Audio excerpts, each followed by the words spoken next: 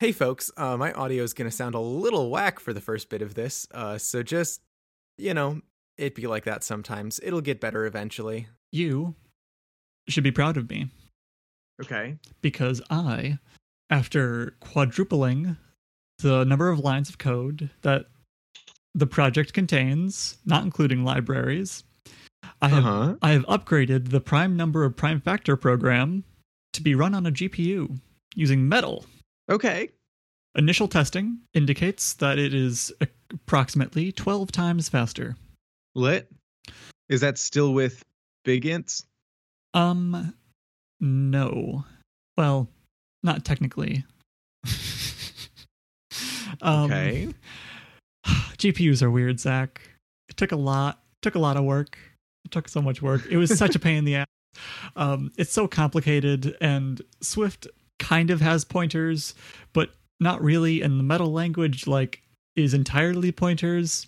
It's kind of like C, except you're supposed to do memory management on the CPU. You can't free things on the GPU because it's not what it's for. Mm-hmm. No reason to waste cycles on that. But since Swift doesn't really have pointers, it's really hard to free pointers.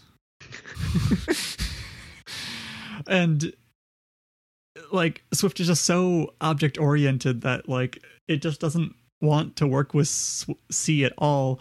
And I literally never ever thought I would have to memoline something in Swift. Memoline? Yeah. Have this integer block start at this block in the RAM instead of just assigning it to a random pointer like you usually do, because it doesn't really matter. Yeah. That's not something you think about when you're doing object-oriented programming. Uh-huh. Regardless, I'm super proud of myself for learning, even as much as I know about Metal. I didn't really get into the graphics side. I'm just using it for computation, obviously. Mm-hmm. So it's really weird. Have you ever worked with a GPU before? Yeah, I did some OpenGPL shader stuff a couple years ago. So yeah, it's just you just give it an algorithm and then you give it a giant data set or several giant data sets, and it just does them all at once. And then it gives you the answers back in a different array. At least that's how it works in Metal. Uh-huh. It's wild. But yeah, 12 OpenGPL is so purpose-built. For graphics? Yeah. Yeah. So you just say hey, here's an object, here's a 3D mesh. Render it. And then it does all of the turning that into points and then giving the points to the GPU and telling the GPU how to. That's and cool. You just say okay, when you get to this point, you basically have hooks, essentially. You just say when you get to this point, instead of just making every single thing red, only make things that intersect with the object red or whatever. Interesting. Well, in that case, I'm glad I chose Metal instead of OpenGPL, because I think that would have been a lot harder to use for just random calculations. Mm-hmm. Anyway, so I've been dying to brag to someone about that, but I don't think anyone in my life besides you will really understand how difficult it was. So no, yeah, that's crazy. So do you basically just give Metal a data set and a function and say do this function for every bit of data in this data set? Not quite. So you have to, well, yes, except, so if you're doing just basic calculations, and so they have 3 or 4 different types of calculations you can do. You can do a vector, shader, etc. But one of them is just a regular calculation. You give it numbers and it gives you numbers back. It also has a timeout, so you can't run the same function. You can't run the same function in a loop for more than 30 seconds or so, because it's not made for that. Okay. The GPU will just kind of reject it, on the firmware level. Just I've been running for a long time. I think this is an infinite loop because I'm supposed to be doing this for a 30th of a second. Right. Because that's what GPUs are for. So basically you give it one function and a big data set, or in my case, 3 big data sets, and then the CPU gives it that, it spits the answer back out. The CPU puts basically the same numbers back in, and it just keeps going like that. And since it counts as different instances, it doesn't time out. Okay, yeah. So the bottleneck in my program right now is actually that transfer speed between the CPU and the VRAM. Oh, I have to show you something. I'm going to put it in the Slack. Here's what happens. Okay. The GPU Metal does not have very good buffer overflow handling. So let me just send you. I would imagine. It's like it's not made for that. There's no checking. It just wants to do the calculation as fast as it can. So this is what happens when you have an off by one error. Oh. And then, so that happens, then your computer crashes, and then it reboots and says, oops, sorry about that. So that's really annoying, and I had to be very careful. That's a hearty fuck up. Yeah, right?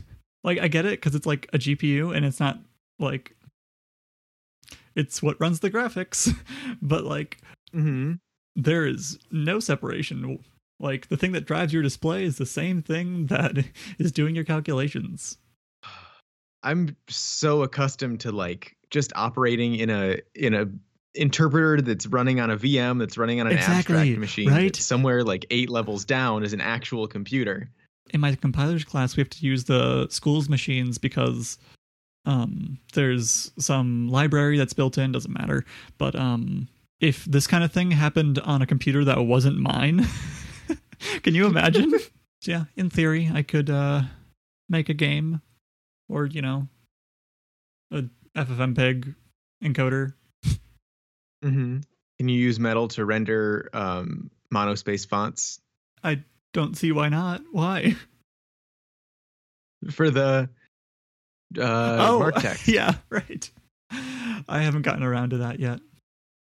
Because it's all written in Node.js. I thought it was written in C, but it's written in Node.js, and I don't want to touch it. It's pretty, though. Yeah. Node.js is like, it makes sense, but in a really sick way. Yeah. Like, I'm really glad that I got Nathan and I onto TypeScript, just because at least then there's some types. At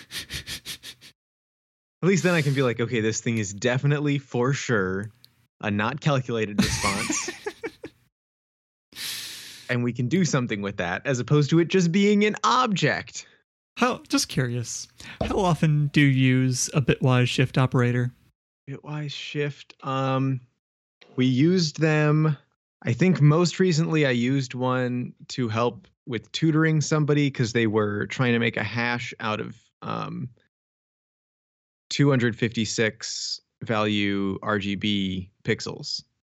Like, so each one had 256. So to hash it, you just put all 3 of them next to each other. Makes sense. Well, I have a hot take. Okay. Bitwise shift operators should use binary instead of decimal inputs. So if I want to shift something over 2 bits, I would tell it 10. You can tell it like 0B10. Right.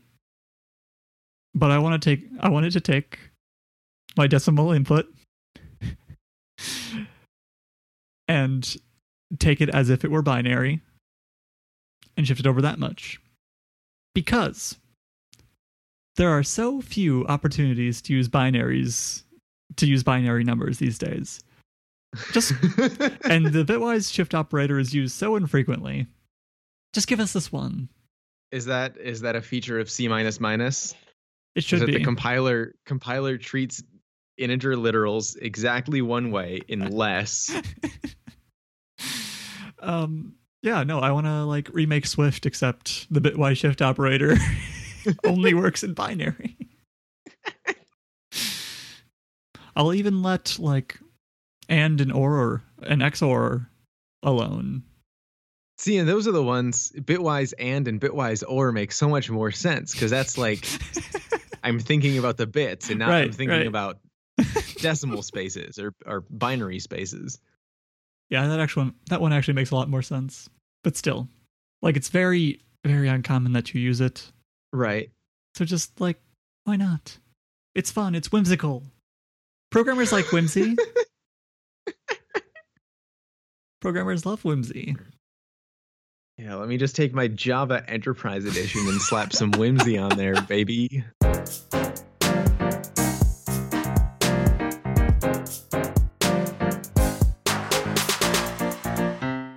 Hey, Zach. Hey, Certus. So, to enable the glorious button future that we have spoken about so many times, you're going to need a pervasive internet network everywhere.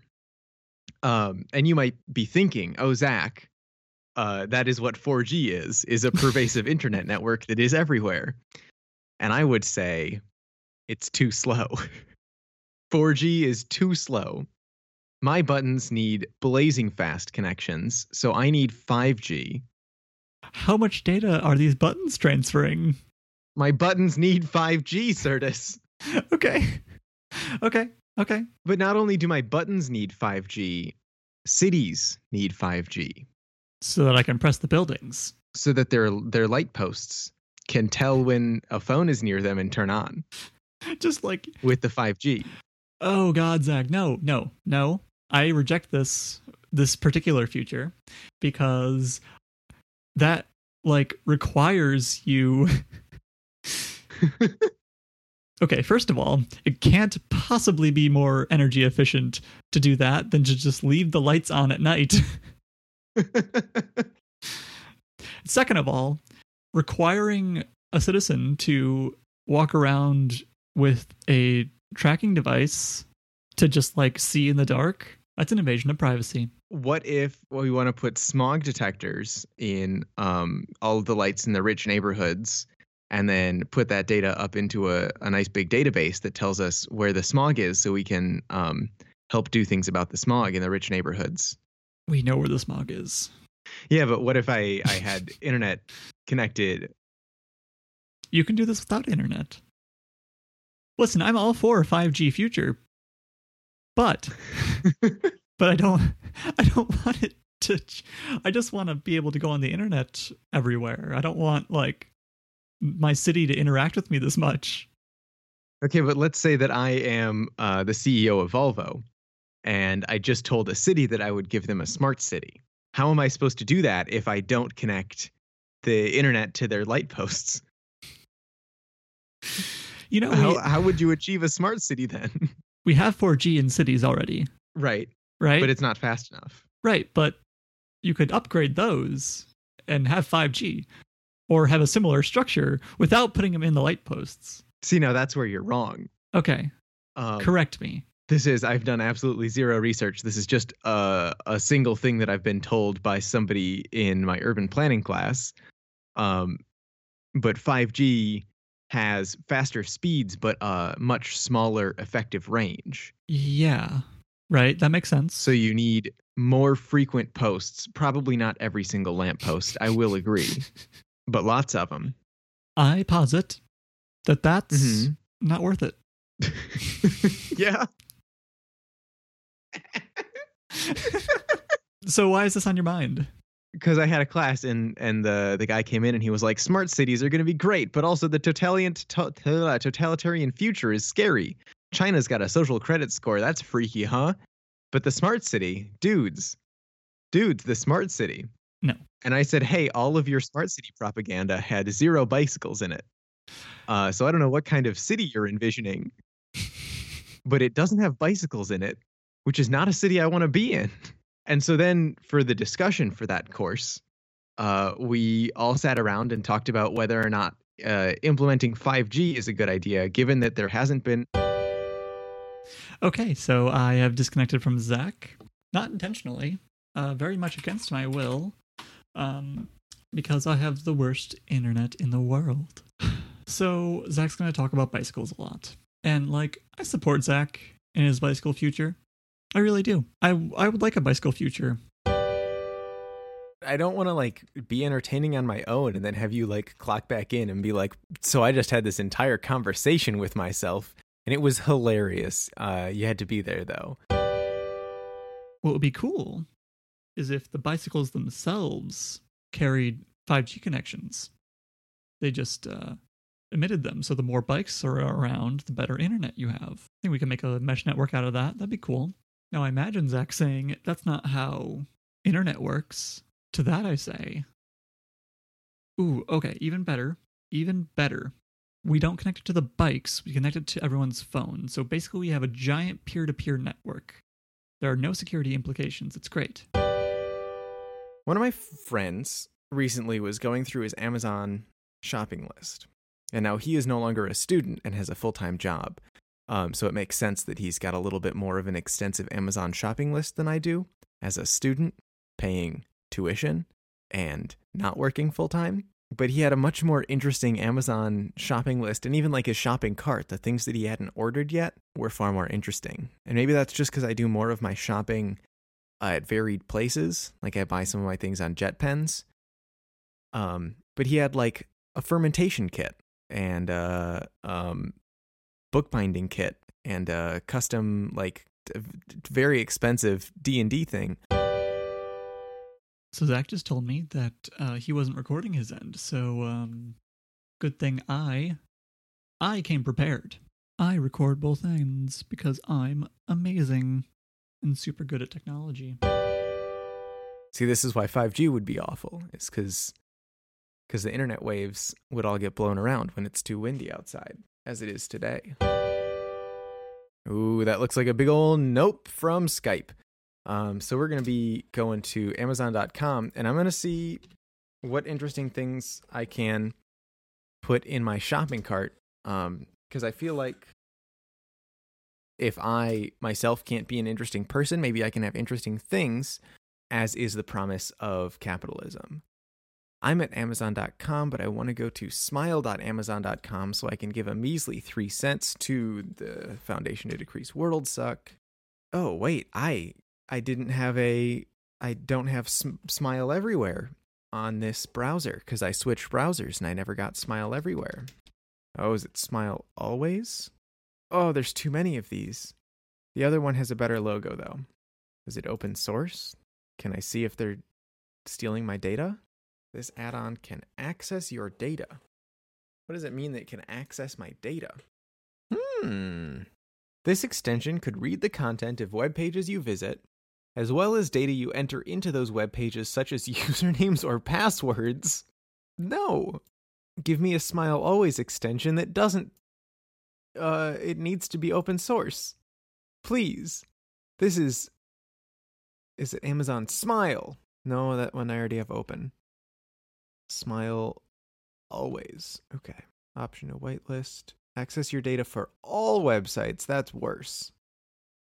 It's a Mozilla public license. Okay. If you've distributed an executable, then you should also distribute source code. If it's GPL, then I should be able to view the source code. That sure doesn't look like open source to me. Please? See all versions. Last updated a year ago. Source code released under GPL. Okay, that's the definition of GPL. Where's the source code? Important only redirects after login. That sounds like a scam. Where's the source code? What the heck? Microsoft! It's not Microsoft, it's Mozilla. They both start with M though, so I get confused easily. That's the definition of a Mozilla public license. Source code released. Where was the source code released to? All right, well, if any Jared wants to make an Always Amazon Smile Firefox extension that actually publishes its source code somewhere, I will use it, because what the heck? Okay, I'm gonna bit a little bit because this is fucking ridiculous. I am so upset with Charter. I don't know if it's actually on Charter's end though, because whenever we call them about it, they say, oh, it looks fine on our end. And I'm like, okay, but I can't connect to the internet. I can't connect to the internet, Charter. So, fix it. Hey. Hey. And we're back, folks. Okay, so 5G is a way to connect your computer to the internet. Right, yeah. But who, or perhaps what, depending on how you view corporations, Mm-hmm. is going to install all these 5Gs? Is it Volvo? I think it should be Volvo, because I don't trust Charter at this point. I think that if Wisconsin hadn't outlawed municipal internet, it should be the municipalities. But now it's got to be a utility to do it. So you could make your own utility Yeah, that's a good idea. I have time for that. and then connect it up to the 5G network. Yeah. Make your own. Just get like a network switch, hook it up in the back of your house. You know, I have an old one. I think I could Yeah. get it working. Yeah, you could make it work. But do you think that we should have 5G in our cities if we don't know what the health benefits and or detractors are? Yeah, sure, why not? Listen, the smog is going to kill us first, so we might as well. Precisely. That's what I was saying. Is that once we use the 5G to put in air quality monitors, then we can detect the smog. Mm-hmm. Yeah, and like Illinois, like the weed's going to be legal come January, so like smoking is going to go up, like lung cancer, and yeah. Mm-hmm. So it won't be the 5G's fault. No, yeah, just like like even if caffeine is slowly killing us, it's killing us a lot slower than everything else. So, All right, that was the whole question I was trying to ask was what's your take on should we be concerned about it without knowing the health effects? I mean, yes. Should we be concerned enough to stop the rollout of it? How much? I really don't know anything about it. How much testing has been done? I don't know. Oh, New York Times says it's not a problem. All right, cool. I trust them. Scientific America says we have no reason to believe it's safe. Oh no. Futurism.com says researcher warns that 5G might actually cause cancer. What does InfoWars say? I trust them. Oh, 5G cancer. InfoWars. The 5G is gonna turn us gay. They're putting waves in the air to turn the frogs gay. InfoWars. Okay. Oh, this is gonna mess up my recommendations. Why did I open this up in a? Oh no. Always open worrying bugs in an incognito tab. Oh no. This will not be in the show notes. Black Friday sales are here. Do you want some silver bullet brain force? Get your powder. Allow. It's your anti-gay powder. Breaks down the dangers of ramping up harmful technologies like 5G. Oh, it's just a video. I gotta watch the video. Give me a second. That's a 40-minute video. We don't have time for that. Do it next time the internet goes out. Okay. Find out the true agenda of the global elite. Now I have 2 InfoWars tabs open. This is bad. Okay, I'm gonna close InfoWars. It's closed now. Good for you. It's the first step to recovery. Okay, so there's a smattering. The New York Times says it's fine. Futurism.com says it's not. And you would think that Futurism.com would be the most gung-ho about 5G. Gotta think about those motivations. Mm-hmm. Or maybe Futurism.com is already on 6G, and they are trying to warn us because they're so far in the future already. Or they're just trying to keep the proletariat down. Ooh, that's definitely it. I think we can track most of history's major technological innovations back to that. What is it? What's the thing that people post on Facebook? You give them memes in a circus and they'll be happy forever. On Facebook they say the minion quotes. Mm-hmm. Minion quotes and circus, and they'll be happy forever. On Twitter, how are people still posting the one? It's some sort of like history TV show where the guy throws the chair. It's not history. It's on the History Channel. But yeah, it's like Pawn Wars or something. Yeah, something like that. People are still posting that meme. Still, even though we all know that it's a terrible meme. Wait, why is that meme bad? Because you see the second or third frame first. Okay, so it's like a bad version of Open for Surprise memes. Yes, it's the opposite. But the surprise is Like generally in the second one, The surprise is the prelude. yes, it's bad. Open for context memes. On TikTok, people are painting clown makeup on themselves. I think that was a little while ago, actually. Let's see. Are you on TikTok? I have no comment. Okay. Me too. I also have no comment. Good. Yeah, what other social media platforms are there? I'm not on Snapchat. I don't know anything about that. People don't really... I don't see many memes on Instagram. Instagram knows I don't like memes. Well, Instagram memes are just other people's memes, but on Instagram now. So you give him memes in a circus, and then he'll be fed for the rest of his life. If you teach a man to circus... For prime meme viewing experience, Right.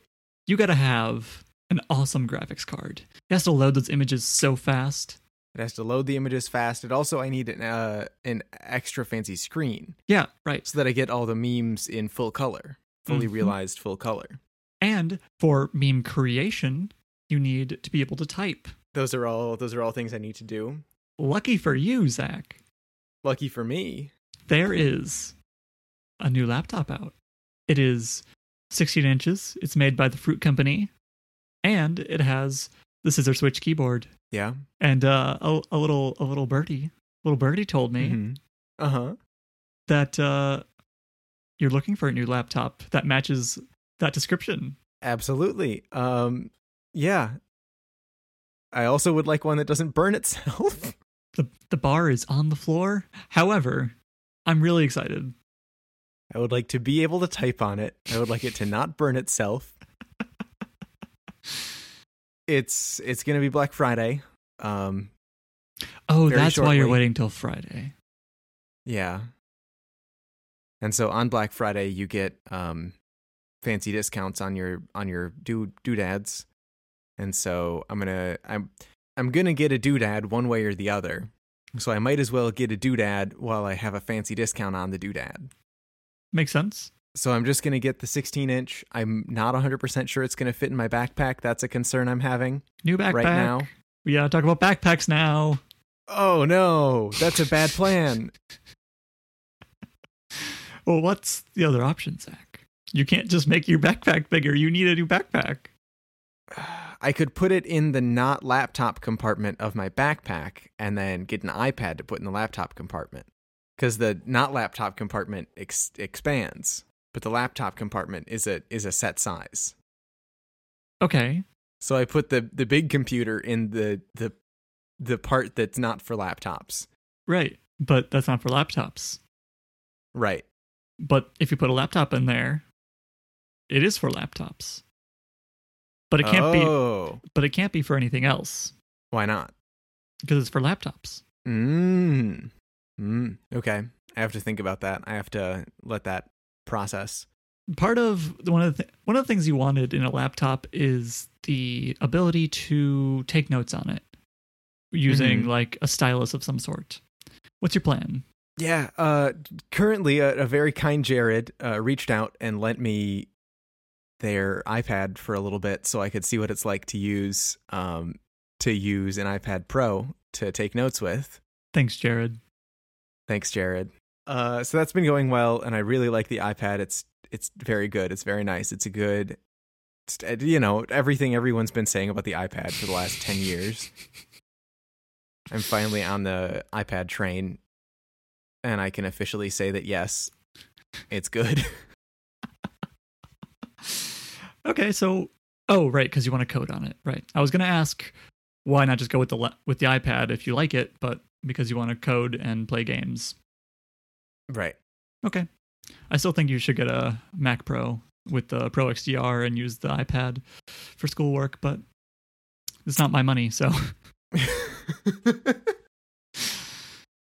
Correct. So that's it. I'll have a better review come Friday once I can actually. What do you expect to like about it? That it doesn't burn itself. Right. The fact that like Spotlight just works.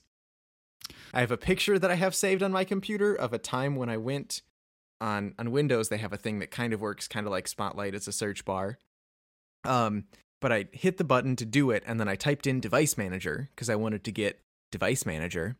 And the thing that came up was a Bing search result on how to access device manager. And their instructions were go to the search bar and type in device manager. And so I would like something that works. Spotlight mostly works. You should get Alfred, or I should get Alfred? or like, what's the other one? Any of the other ones that are replacements for Spotlight. Oh gosh, Zach, we're gonna have a whole fun time getting you all the software you need to make your computer usable.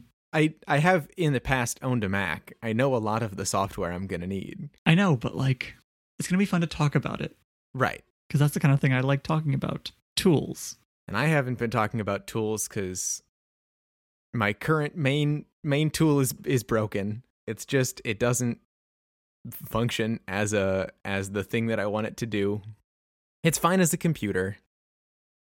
Sometimes it freaks out and thinks that it's not connected to itself, which is clearly not true because it's not disconnectable anymore. You should just like keep it around and like occasionally boot it up just to see like what else has broken in the time that you have been using the Mac. I was thinking I might sit it on a shelf over winter break and use it as a Minecraft server, but I have not yet decided. Plex. Plex server, the science server.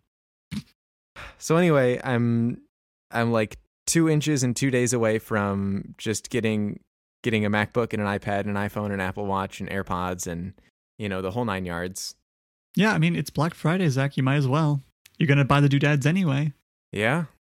You should also buy a car so that you can come visit me so I can play with your toys. Or use my copious take the money that I would have spent buying a Mac Pro with the XDR. Uh-huh. And given that I'm not spending that money, lobby the governor of Wisconsin to put in a train to go to the federal government and say, hey, I know that the previous governor made a mistake and forgot to take all of this money that you were offering us. But I would like that money now so we can make a train. It's the cardinal rule of politics, or of podcasts, Zach. Only politics podcasts get to talk about politics. That's what I learned on Upgrade this week. Make a train. Just go back in time, take the federal money, and make a train. How hard is it? Shh. The podcast gods are going to get angry. There has been no news on the Dairy Pride front. All right, cool. Glad to hear that update. I think, actually, I shouldn't say that out loud. Dairy Pride Act, Congress.gov. You should, like, get on Twitter and tell Tammy Baldwin that you will publicly state that you support the Dairy Pride Act, and therefore, Tammy Baldwin, if and only if she puts a train in between Milwaukee and Madison. I mean, I already support Tammy Baldwin. Yeah, but not publicly. I literally just said it on a public medium. Okay, but this isn't your widest audience. What is the Go Pack Go Act? Are we really doing sports are we really doing that? Is that a thing we're doing? What? Like a Go Pack Go? Like it's a sports reference for the Green Bay Packers, the Wisconsin National Football League team. It's something about secondary transmissions of distant cable television programming by satellite. I don't know why it's called Go Pack Go. I know why. Greater access to in-state television broadcast programming for cable and satellite subscribers in certain counties. Okay, that makes sense. This is literally, that sounds like a way for more people to watch the Green Bay Packers. Correct. Dairy Pride Act introduced in 2019. Because there's 2 Dairy Pride Acts, so I had to do all that searching just to get to the latest action, read twice and referred to the Committee on Health, Education, Labor, and Pensions. So, no updates. Okay. Good to know. Thanks for the update. Speaking of the software that we use on our computers, Mm-hmm. Well, and I've been setting up this new device, and we'll be setting up another one, and so I've got to get all my accounts ported over. Right. And the easiest way to do that and the most secure way to do that is a password manager. Right. I have been using LastPass for a very long time now, but last week, in between our recordings, Zach, I've moved all of my stuff, all my passwords, to 1Password over LastPass. Isn't 1Password the one that just took outside funding? Yes. Okay.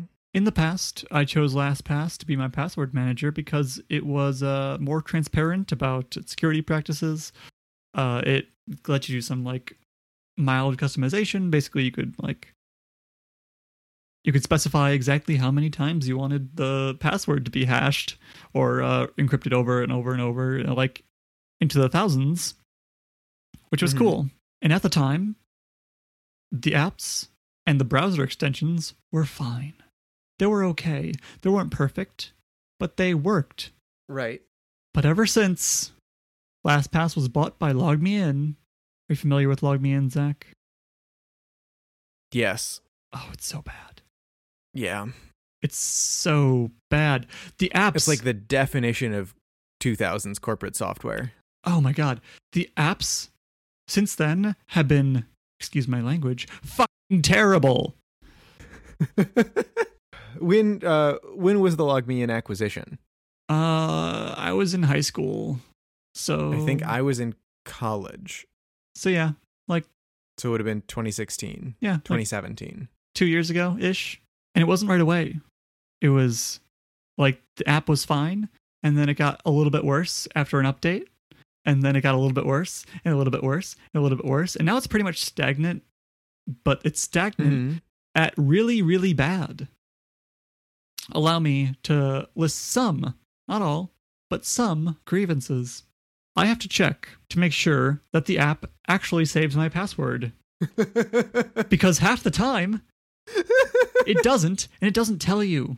Like, the main functionality of this app what doesn't work half the time. This is... Which bit of it doesn't do this?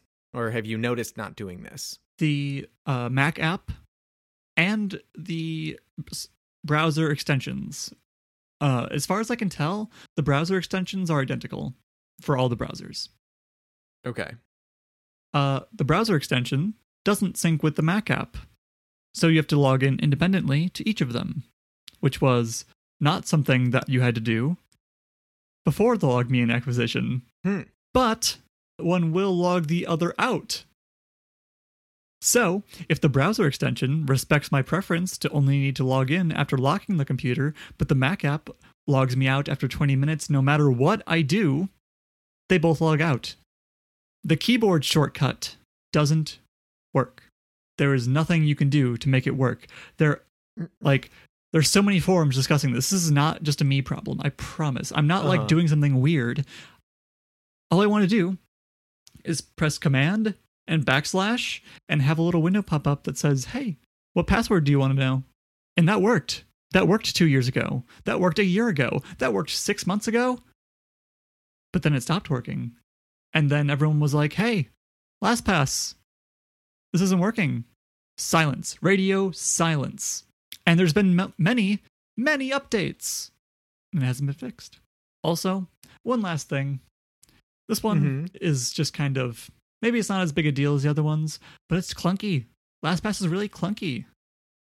I didn't know this until I switched to 1Password, but it's like... It feels like you're clicking on an old, like, pressure-sensitive touchscreen.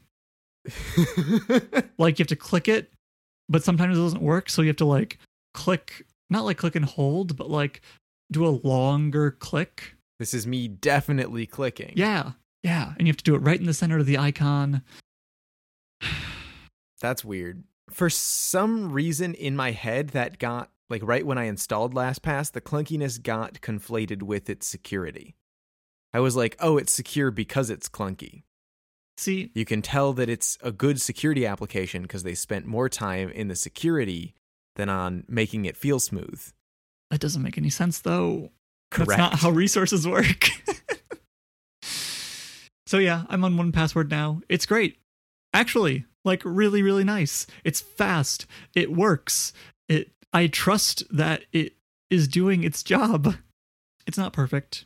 It just took a bunch of money from an outside source, which, I don't know, isn't necessarily bad, but has the potential to be a similar thing to Log Me In, where like, hey, we need this to be profitable, so like, quit developing cool stuff and start jacking up prices, please. What's the next up and coming password manager? I don't know of one. Like, is there a Mozilla? Is there like an open source password manager? There is. I think Mozilla has one. I'm not sure about that. Self-hosted. That's just what I want to do. Put all my passwords on a server that I myself secured. Actually, that might not be too bad if it was kind of like the way Pi-hole works, where you just kind of like apt-get Pi-hole and then it just installs it completely and you don't need to do anything. Yeah, but presumably if I'm self-hosting it, I also have a server doing other things. And so if my password manager server is touching my web server or my Plex server or whatever... Yeah, don't do that. But I don't want to spend $5 every month to have a password manager.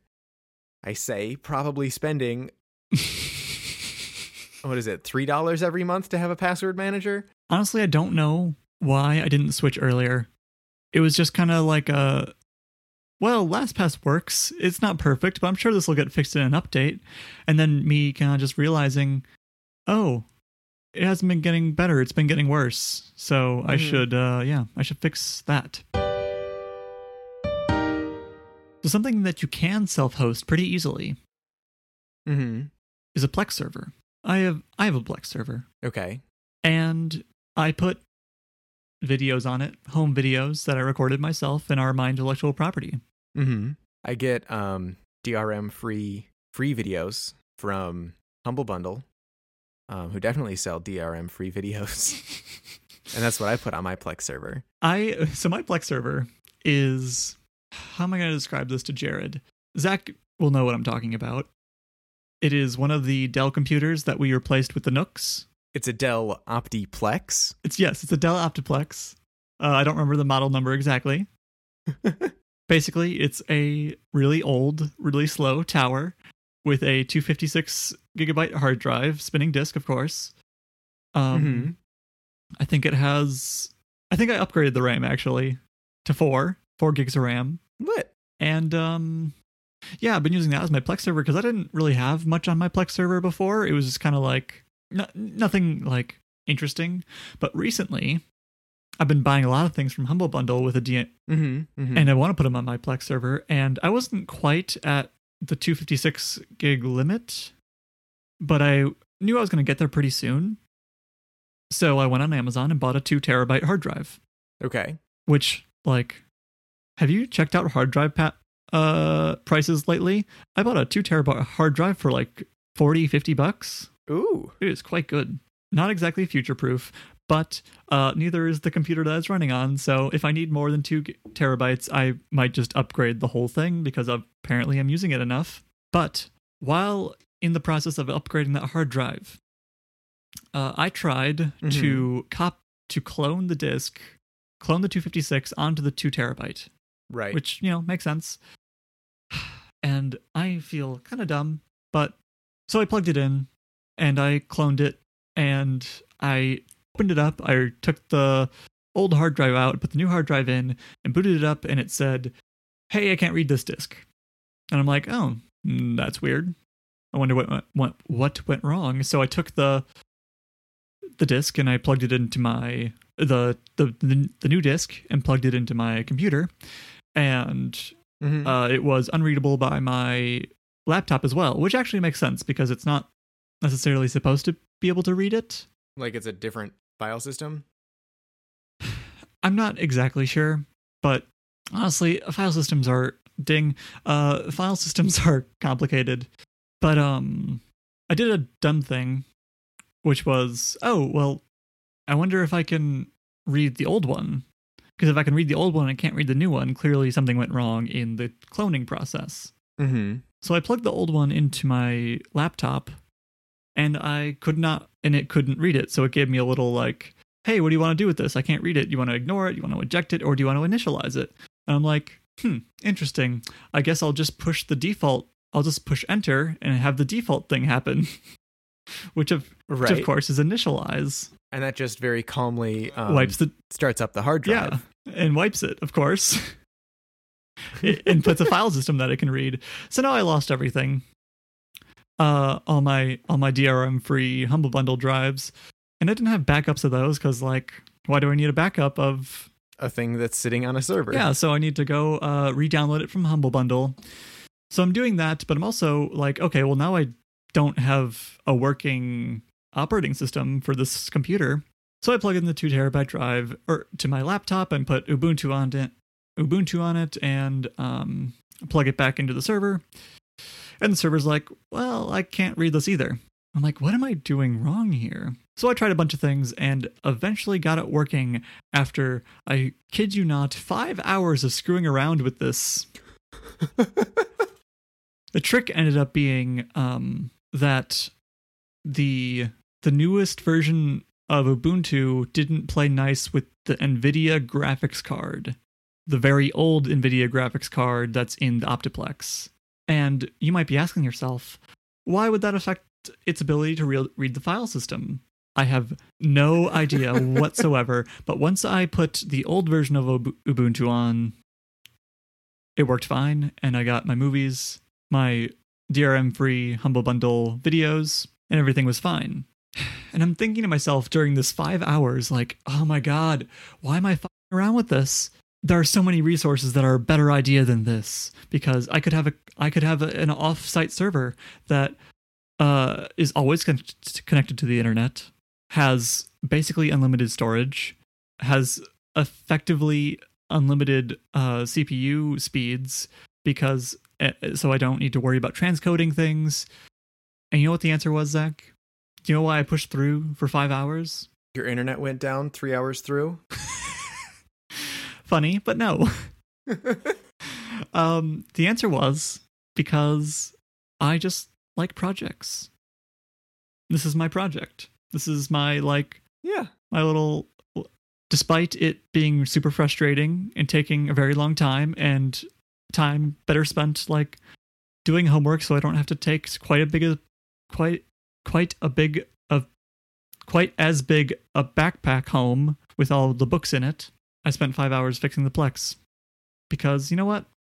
I like it.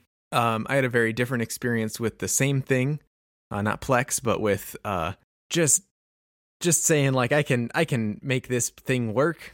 I have programming skills. I can make this thing work. And then I got 3 hours in, and the time that I spent trying to program my way out of the problem, I could have just spent fixing it. And it was due the next day. Which is to say that sometimes that's a very good idea, and sometimes maybe just admit defeat. Okay, but, like, I've had similar experiences where you're just like, okay, well, I know I could just go through the spreadsheet by hand, and it would take 10 minutes-ish. It would be really boring, but it would only take 10 minutes. Or I could program for an hour, which is exciting and fun. Correct. Was it exciting and fun when you did it? It was exciting and fun, but it did not get done. Oh. And also it was JavaScript, so I was just constantly fighting against it.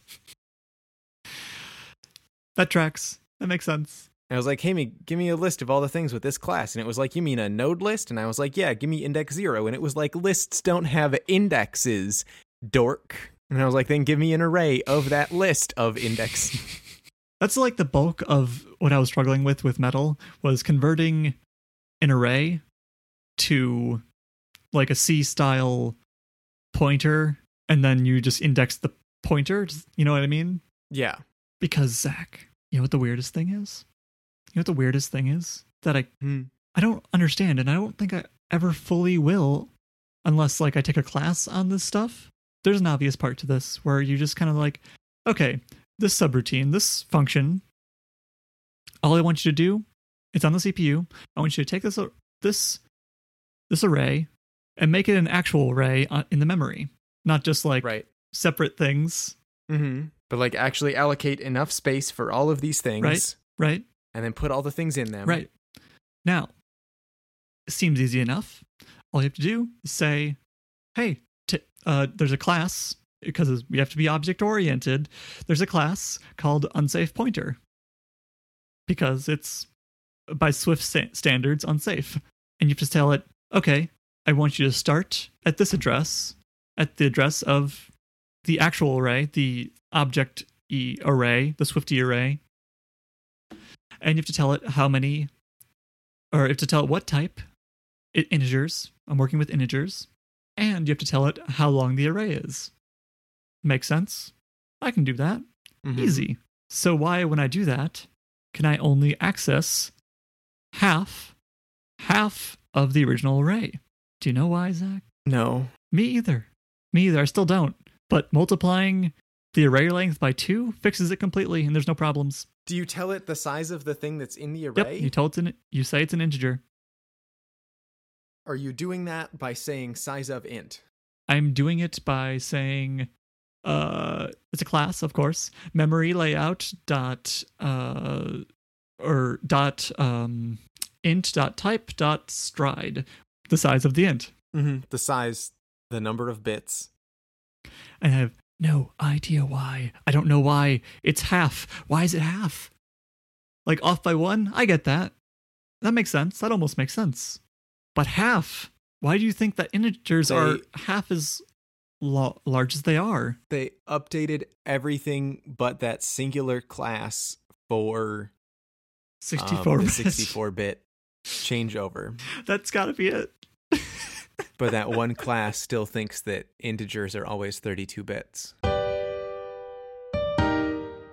So if there was somewhere you could go, like right now you can go to Best Buy and you can get a 2 terabyte hard drive if you really wanted to. Sure. And you could probably even go to their Genius Bar and be like, hey, I have an Ubuntu machine and this 2 terabyte, and they would like turn you away because you said the word Ubuntu and they're not ready for that. But somebody without an Ubuntu machine with a 2 terabyte hard drive might be able to get some get help. And so it's like a physical location to buy goods and services, right? That's what Best Buy is. Yeah. But you would call that a store. No, I would call it a physical location to buy goods and services. I think it rolls off the tongue better. But if it's a store, that implies that there are things being stored there, right? And then you can go in and buy them. Honestly, never thought about it that way. But yes, I suppose you're right. Right? When you hear store, you don't think of like a dentist's office. You think of a place where I can walk in and pick up a thing off the shelf and then purchase it. Yes, that's what I think of. Yep. And so that covers the part of capitalism where you buy goods. Mm-hmm.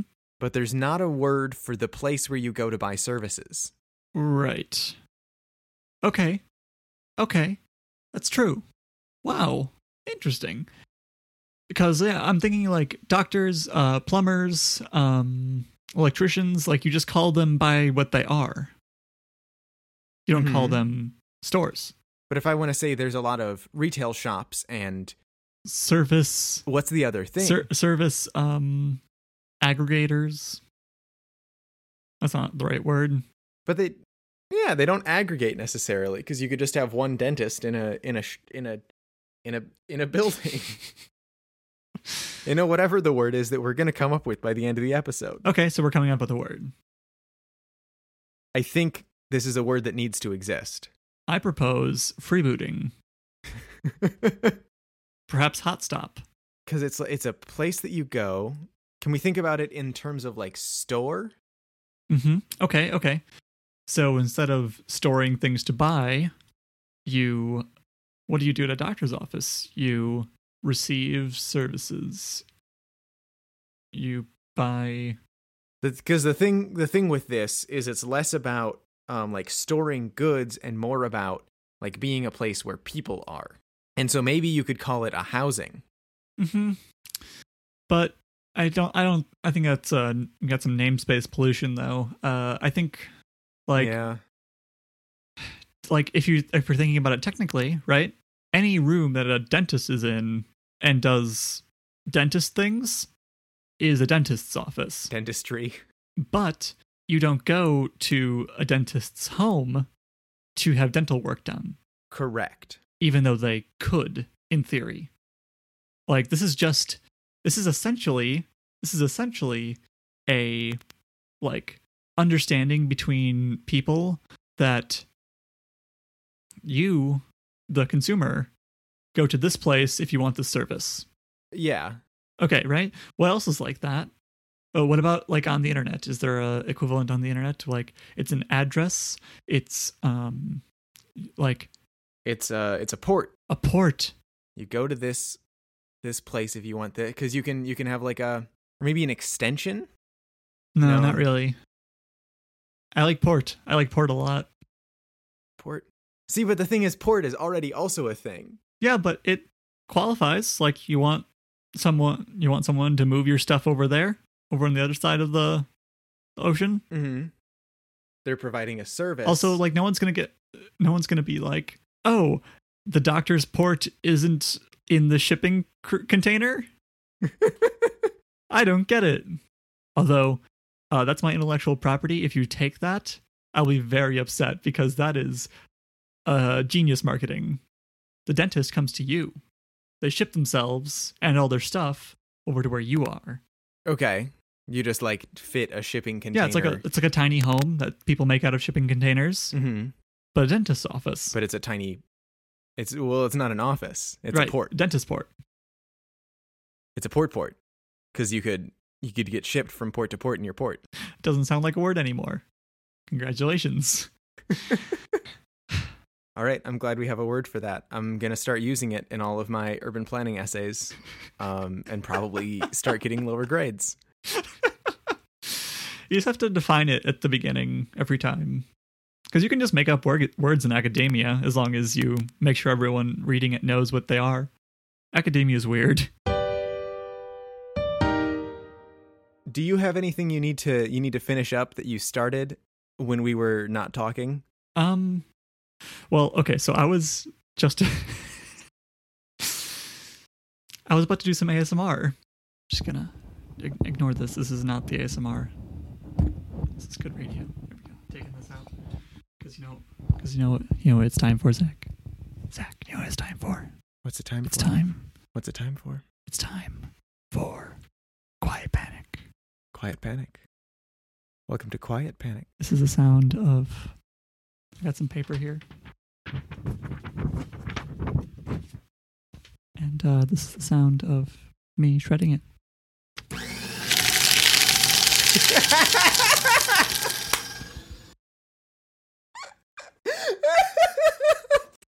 This has been Quiet Panic. I kind of forget that the microphone does like monitoring until like I talk all like this because I can hear my own whisper in my ear. It's really weird. Because like part of like half of how you hear is like the resonation in your skull, but that doesn't happen with whispers because there's no vocalization. It's just turbulence in your mouth. All right. I think if I remember correctly, I finished up my segment all on my own, which was just a call to action for the Jareds to make an open source Firefox add-on, and I decided that I don't need to buy into the crass consumerism of adding a bunch of things to my Amazon shopping cart. And now, a PSA from the Worrying Bugs. I can't afford therapy, so I put it all on the microphone. This has been a PSA from the Worrying Bugs. Where did you hear this? I work at an open mic event. Okay. Where they have a lot of poets and musicians come up. Okay. Jared, if you have a better alternative to 1Password, perhaps something that's open source and good and secure? And if you have a better word than port, I don't believe you.